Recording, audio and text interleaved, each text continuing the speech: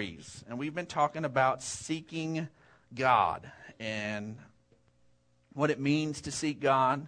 And we jumped off there with the wise men and looked that they came and initially that they sought to worship him. And today we're looking at seeking God first. We're moving into the first of the year. We're setting up, and this is a time where we do a lot of reflecting. We kind of look back on the year with my family when we all get together at Christmas and we're opening our Christmas gifts. Before we tear into all of the blessings that we have piled up around us, then we go around and we talk about what we're thankful for. It's something we've done in my family since I was a kid. I've carried it over to my personal family, my immediate children, and then when we all get together at my parents' house, we do that. And it's a great time to reflect. It's just natural at the end of the year. What's this year been about? What's we've done? What's gone on? But then we also were walking into the new year. And so hopefully you haven't got tired of looking to the new year with a little bit of expectation. Hopefully you're ready and excited about a new and a fresh year. And when we look at that, then with the first of the year just days away, we need to be sure that our planning and our reflecting are both framed by seeking God's kingdom first. We have to make sure that our planning, looking forward, and our reflecting, looking at what's happened in our lives, are wrapped around seeking God's kingdom first. Now, of course, we have just celebrated Christmas time, and we understand that Jesus was born in a stable, was born and laid in a manger, because there was no room for them in the inn.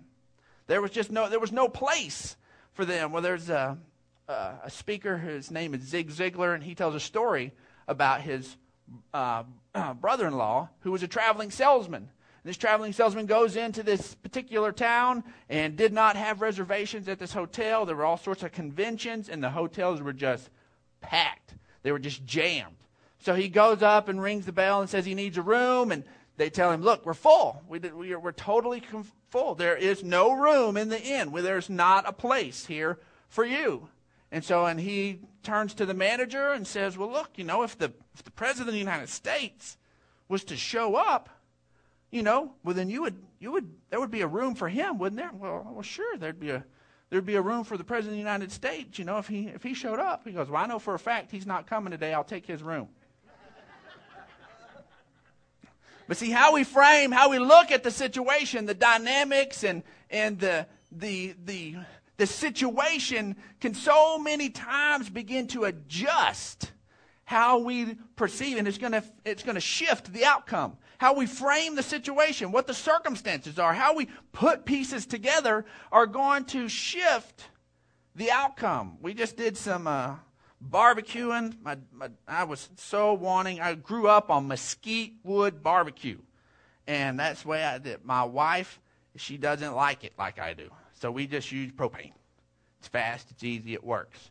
But man, I wanted some mesquite cooked, grilled barbecue, and so my dad had some mesquite, and we fired it up. Well, there's a time that I wanted to do some grilling myself, and I used, you have the little charcoal lighter fluid and stuff.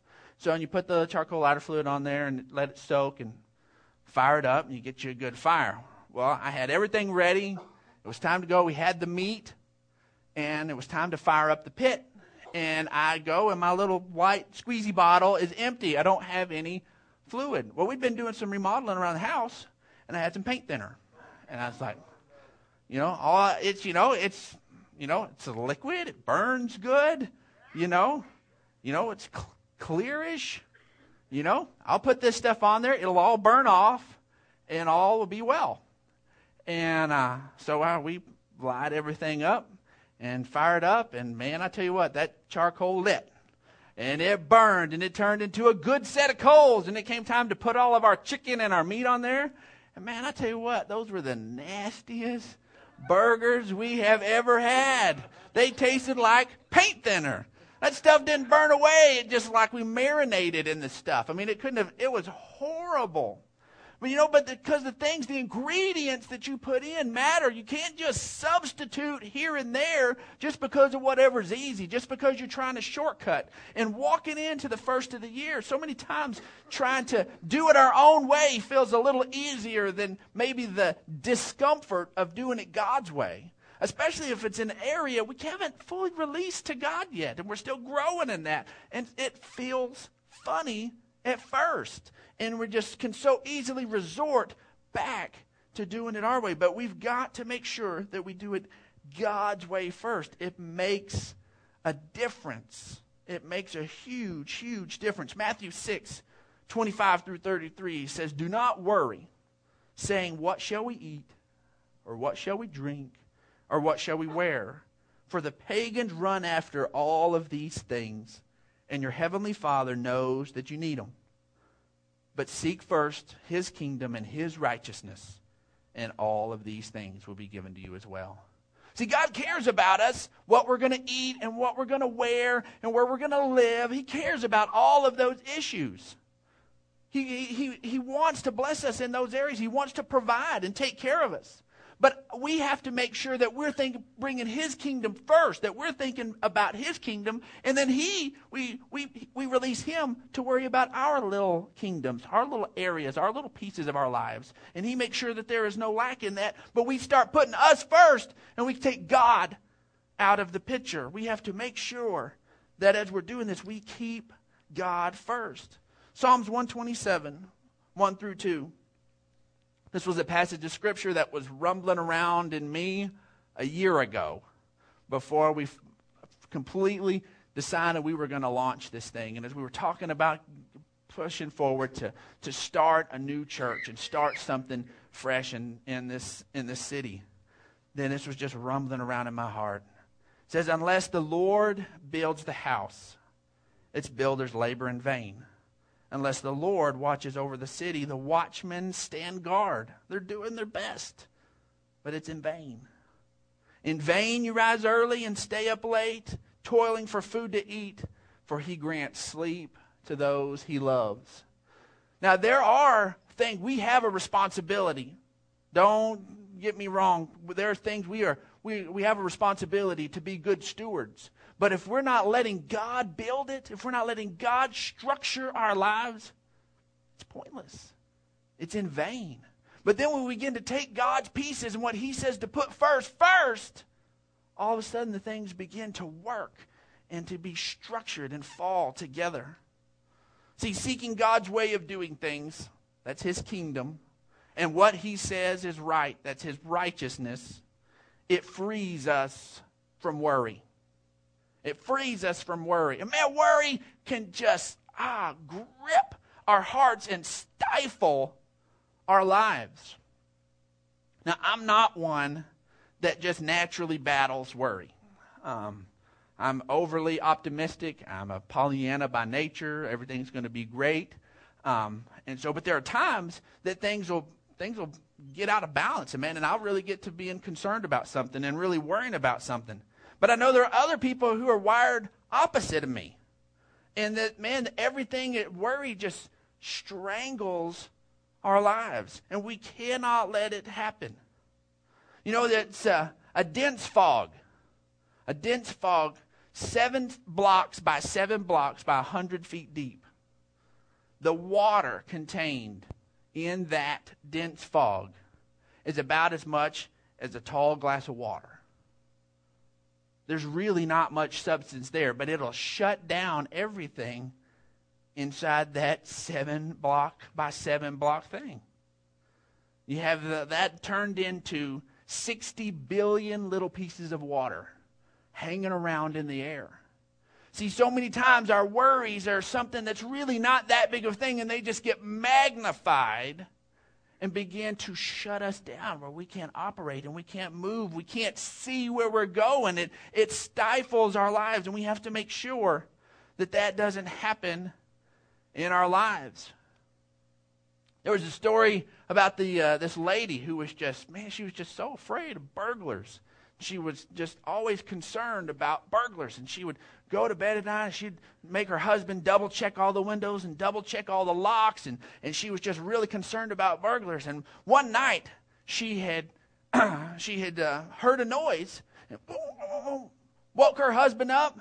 And she said, I heard a noise downstairs. I heard a noise downstairs. You need to go downstairs. So he goes downstairs and flips on the light. And sure enough, there's a burglar.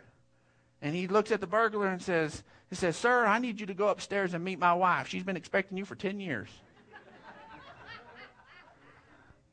And so, but it can be that way where you can just get yourself tied up in knots for all this period of time and just be worried and concerned about these different things. Matthew 6:34, right on the heels of 6:33. Jesus, funny how they come that way, 34 after 33. It says, therefore do not worry about tomorrow, for tomorrow will worry about itself. Each day has enough trouble of its own. Most people are familiar with the story of King Leonidas and his 300. And Charles Spurgeon used to use the story years ago, the Prince of Preachers, talking about worry. And of course, the King Leonidas was having to battle against King Xerxes and his Persian army and was incredibly outnumbered. And Charles Spurgeon would say, you know what? Those brave, incredibly trained soldiers, they could have just gone out and just attacked them on the flats. They could have attacked that army, that Persian army on the flats and just fought like lions and just perished quickly and just gone out valiantly. But instead, their strategy was to carry things in through a narrow pass so that they could handle those things, their enemies, one at a time and deal with them one at a time. That's what God is talking to us about here, there in Matthew 6:34. Don't worry about tomorrow. Don't get wrapped up about tomorrow. Today has enough issues of its own. I know when my feet hit the ground every morning, I've got enough stuff to deal with that day. Every morning when my eyes pop open, I've got enough to deal with that day that I don't have to worry about tomorrow. Now, does that mean you don't plan? Oh, sure you plan. Does that mean you don't have a calendar and set things on the calendar? Sure you do. But you don't get wound up about it. You don't get uptight about it. You don't waste today fretting about tomorrow. There was a lady that had a quote. She said that she'd had lots and lots of trouble in her life, most of which never happened. It's because she was so concerned. She was so wound up in worry. And God has not called us to live like that. King Leonidas was able, they were to deal and hold off as long as they were because they were forced them to deal with them one at a time in small groups. God has called us to live huge, expansive, wonderful lives. There are wonderful things God has for each of us. And we don't have to worry about all that stuff. Just deal with today. God's given us the grace for the day. Tomorrow's grace isn't there yet. We haven't entered it. So you start trying to handle that and you're not going to have that grace. But you walk in today, you got today's grace. And it's there. Let's live in that. That's where the victory is handling today right. Luke 10:41 through 42. Martha, Martha, the Lord answered, you are worried and upset about many things, but only one thing is needed. Mary has chosen what is better, and it will not be taken away from her. Man, she was so wound up. She was serving and working around behind the scenes. Jesus was there, and they had all of his disciples, and people needed to eat, and things needed to be cleaned, and all of that different stuff. And man, her sister Mary was just sitting there neglecting the chores and just listening to Jesus. Sometimes that is the better thing. Does that mean we let our yards grow up and never mow them because we're just listening to preaching tapes all day? No. Guess what? These are awesome MP3 players. You can stick it in your ears and mow your grass while you're listening. There are things you still do, but it's that we have to make time to choose the better part. That's the focus, is choose the better part. Don't be worried and anxious about so many things. Philippians 4:6 through 7 says, don't be anxious about anything, but in everything by prayer and petition with thanksgiving present your requests to God, and the peace of God, which transcends all understanding, will guard your hearts and your minds in Christ Jesus. It's amazing how when we really pray, we really present those things to God. It's not just asking God to do something about that. Present, that's that giving that thing over. Then when it's in His hands, then God's peace comes and rests on us. And a lot of times that's a good way to judge whether or not you've really turned it over to God. You still get anxious about it? Well, you're still hanging on to it. When we've really turned it over to God, we've really presented it to Him, then God's peace will begin to flood our hearts. Does that mean that we're still not making sure that we do what we need to do in that? Absolutely. Does that mean we still stay diligent in the parts we have to play? Absolutely. But we present it to God. Philippians 4:19 says, "And my God will meet all your needs according to His riches in Christ Jesus." See, Hudson Taylor, the awesome missionary to China and founder of the Overseas Missionary Fellowship, had some really, really good advice. He said, let's give our work, our plans, ourselves, our lives, our loved ones, our influence, our all, right into God's hand. And then when we've given all over to Him, there will be nothing left for us to be troubled about. Once we've pulled it into His hands. Once we begin to trust Him. And that's why we as a church, our core purpose, you boil all of it down. And we exist for one reason. That's help people to know God better and to trust Him more. Because when you begin to understand and know the character of God and who He is, it becomes so much easier to trust Him. Because He is trustworthy. He is loving. He is patient with us. He is all of those things that we need. See, the thing is, it really begins to be so easy for our excuses to try to come first. We like to put those in. I know I do. I'm good at excuses. Then just come real easy.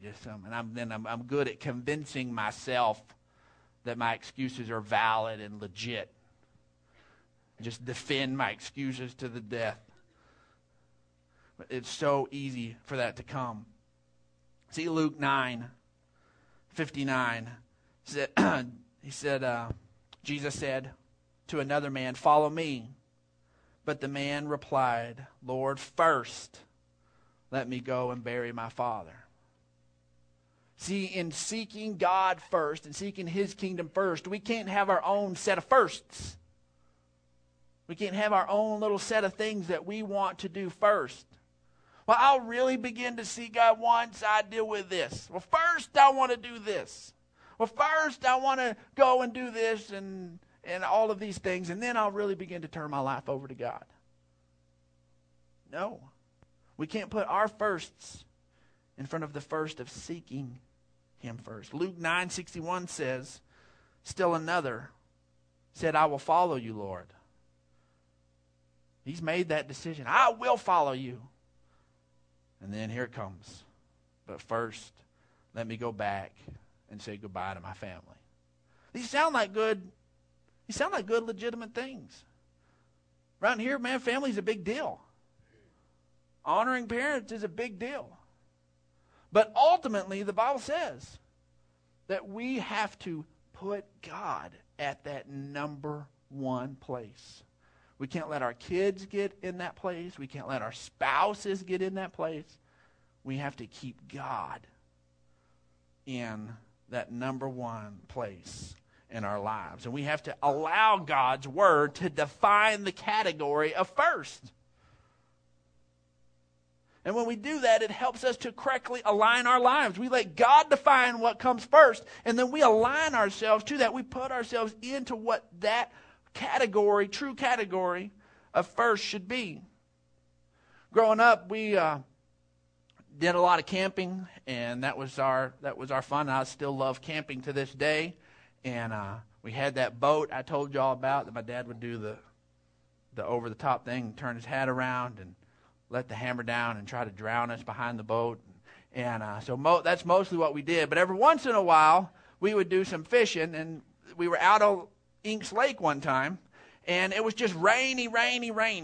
And we couldn't be out letting my dad drag us around and try to throw us all over the lake.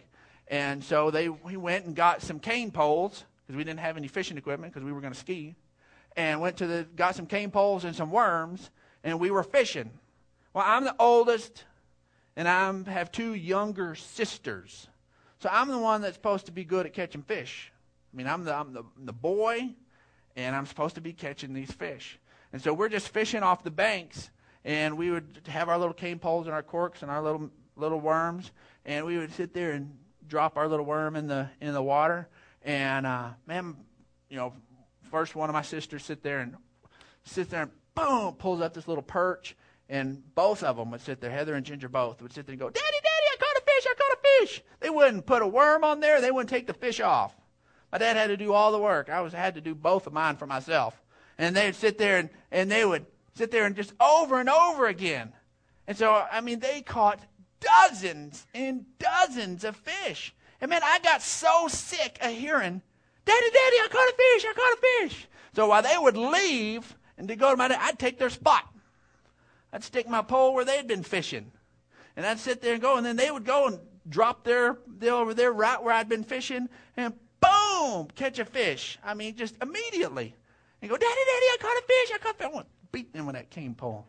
It was just ridiculous. Then my Ginger caught so many fish, she got tired of it and let my mom come and fish. So my mom comes and catches a dozen just really fast. Boom, boom, boom. That whole time, I caught a total of 6 fish. That was it. Heather caught multiple dozen.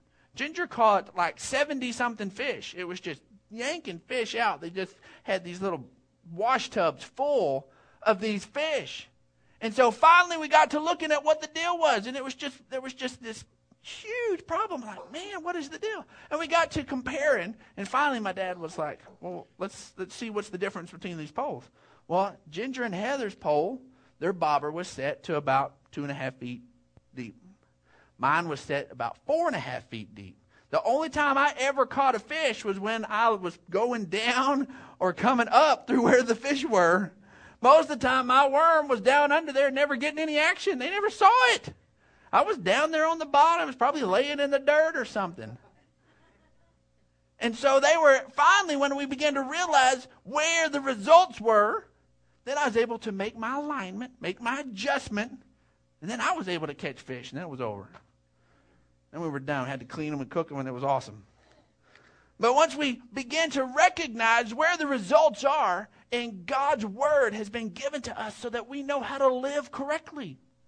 It's given to us. He's given us the cheat codes. He's taught us how to live correctly. And when we begin to understand where the results are, then we can make an alignment.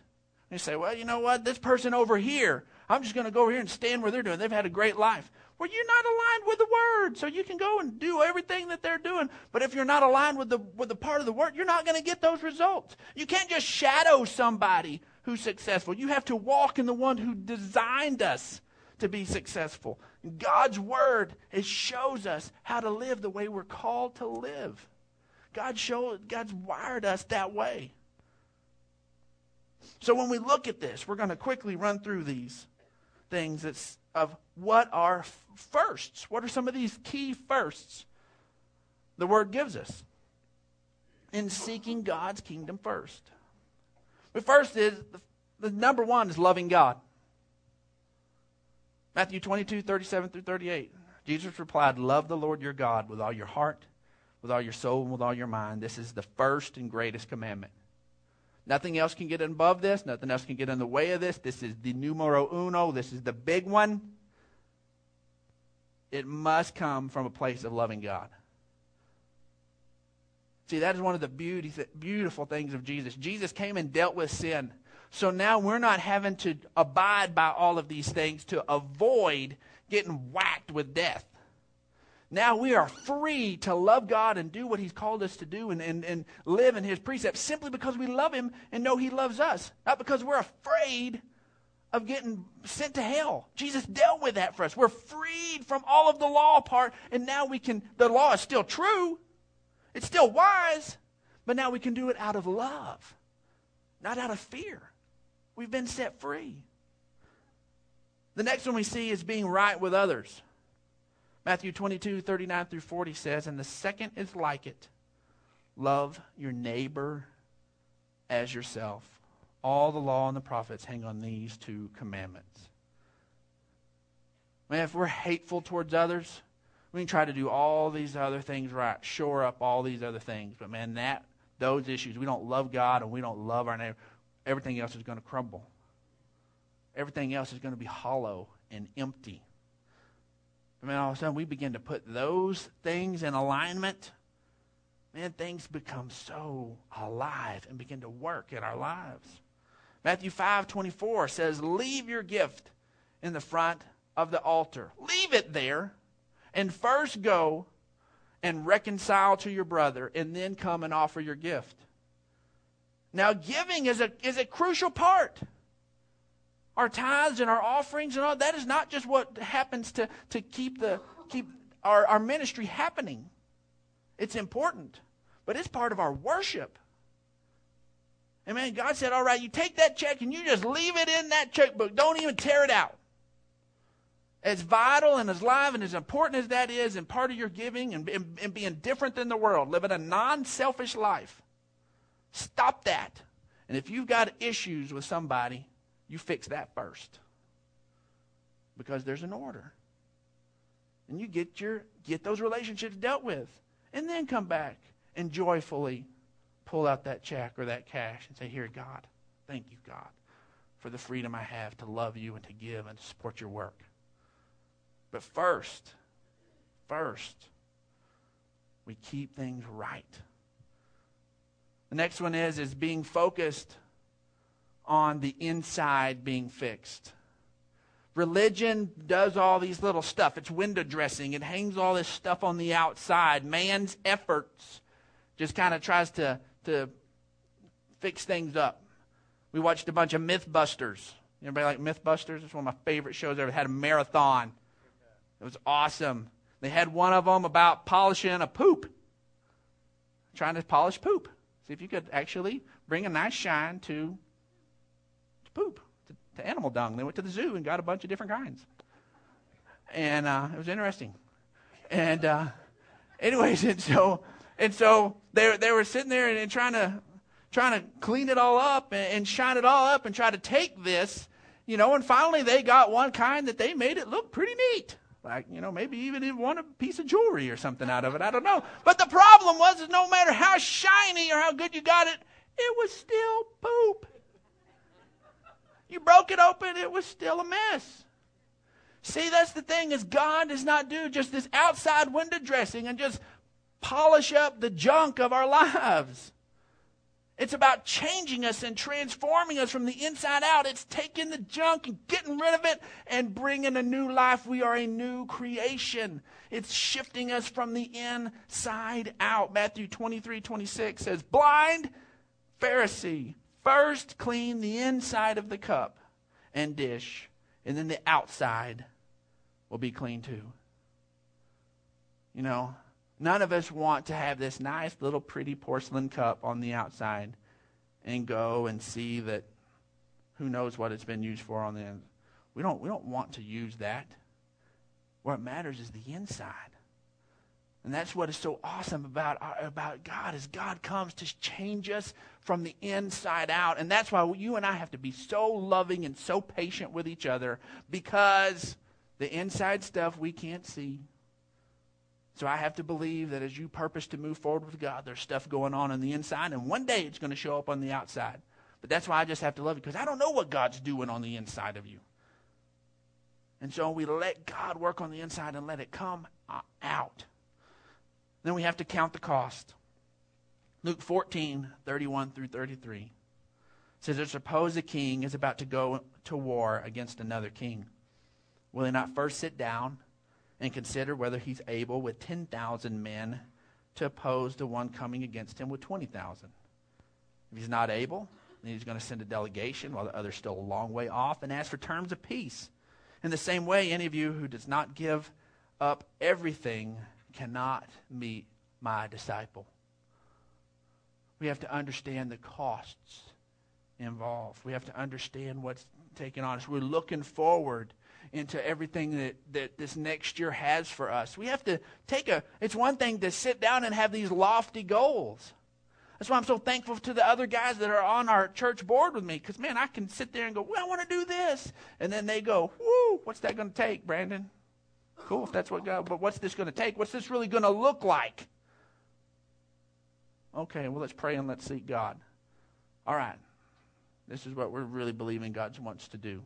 And when you really look, you really count the cost, and you really understand it, man, a lot of times it is real faith. And you're like, whoa. It's going to take more than I thought. It's going to take this and that. And then, but you really begin to understand the mechanisms and what's going on in there. As you're looking forward and looking forward to 2010, we put God first. We put our relationships right. We make sure that God is working on the inside, and then we count the cost for the things that we're believing God for, what it's going to take. And then ultimately, to really move forward with God, there's going to be this release of everything, of putting everything in God's hands. And God has allowed us to open our hands one finger at a time and moving forward with Him. See, I'm praying that in this next year, that there's going to be some real maturity and some real growth. That it's going to be a wonderful year of firsts for all of us. And that ultimately we're going to get to know God better. And we're going to trust Him more.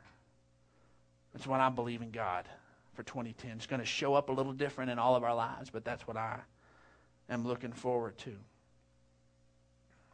We're wrapping things up, and in the first of this next year, you'll be receiving some emails from me and some stuff about that but coming in to this next year, I want us as a church to begin to set aside January and set that aside to seek God first as a church.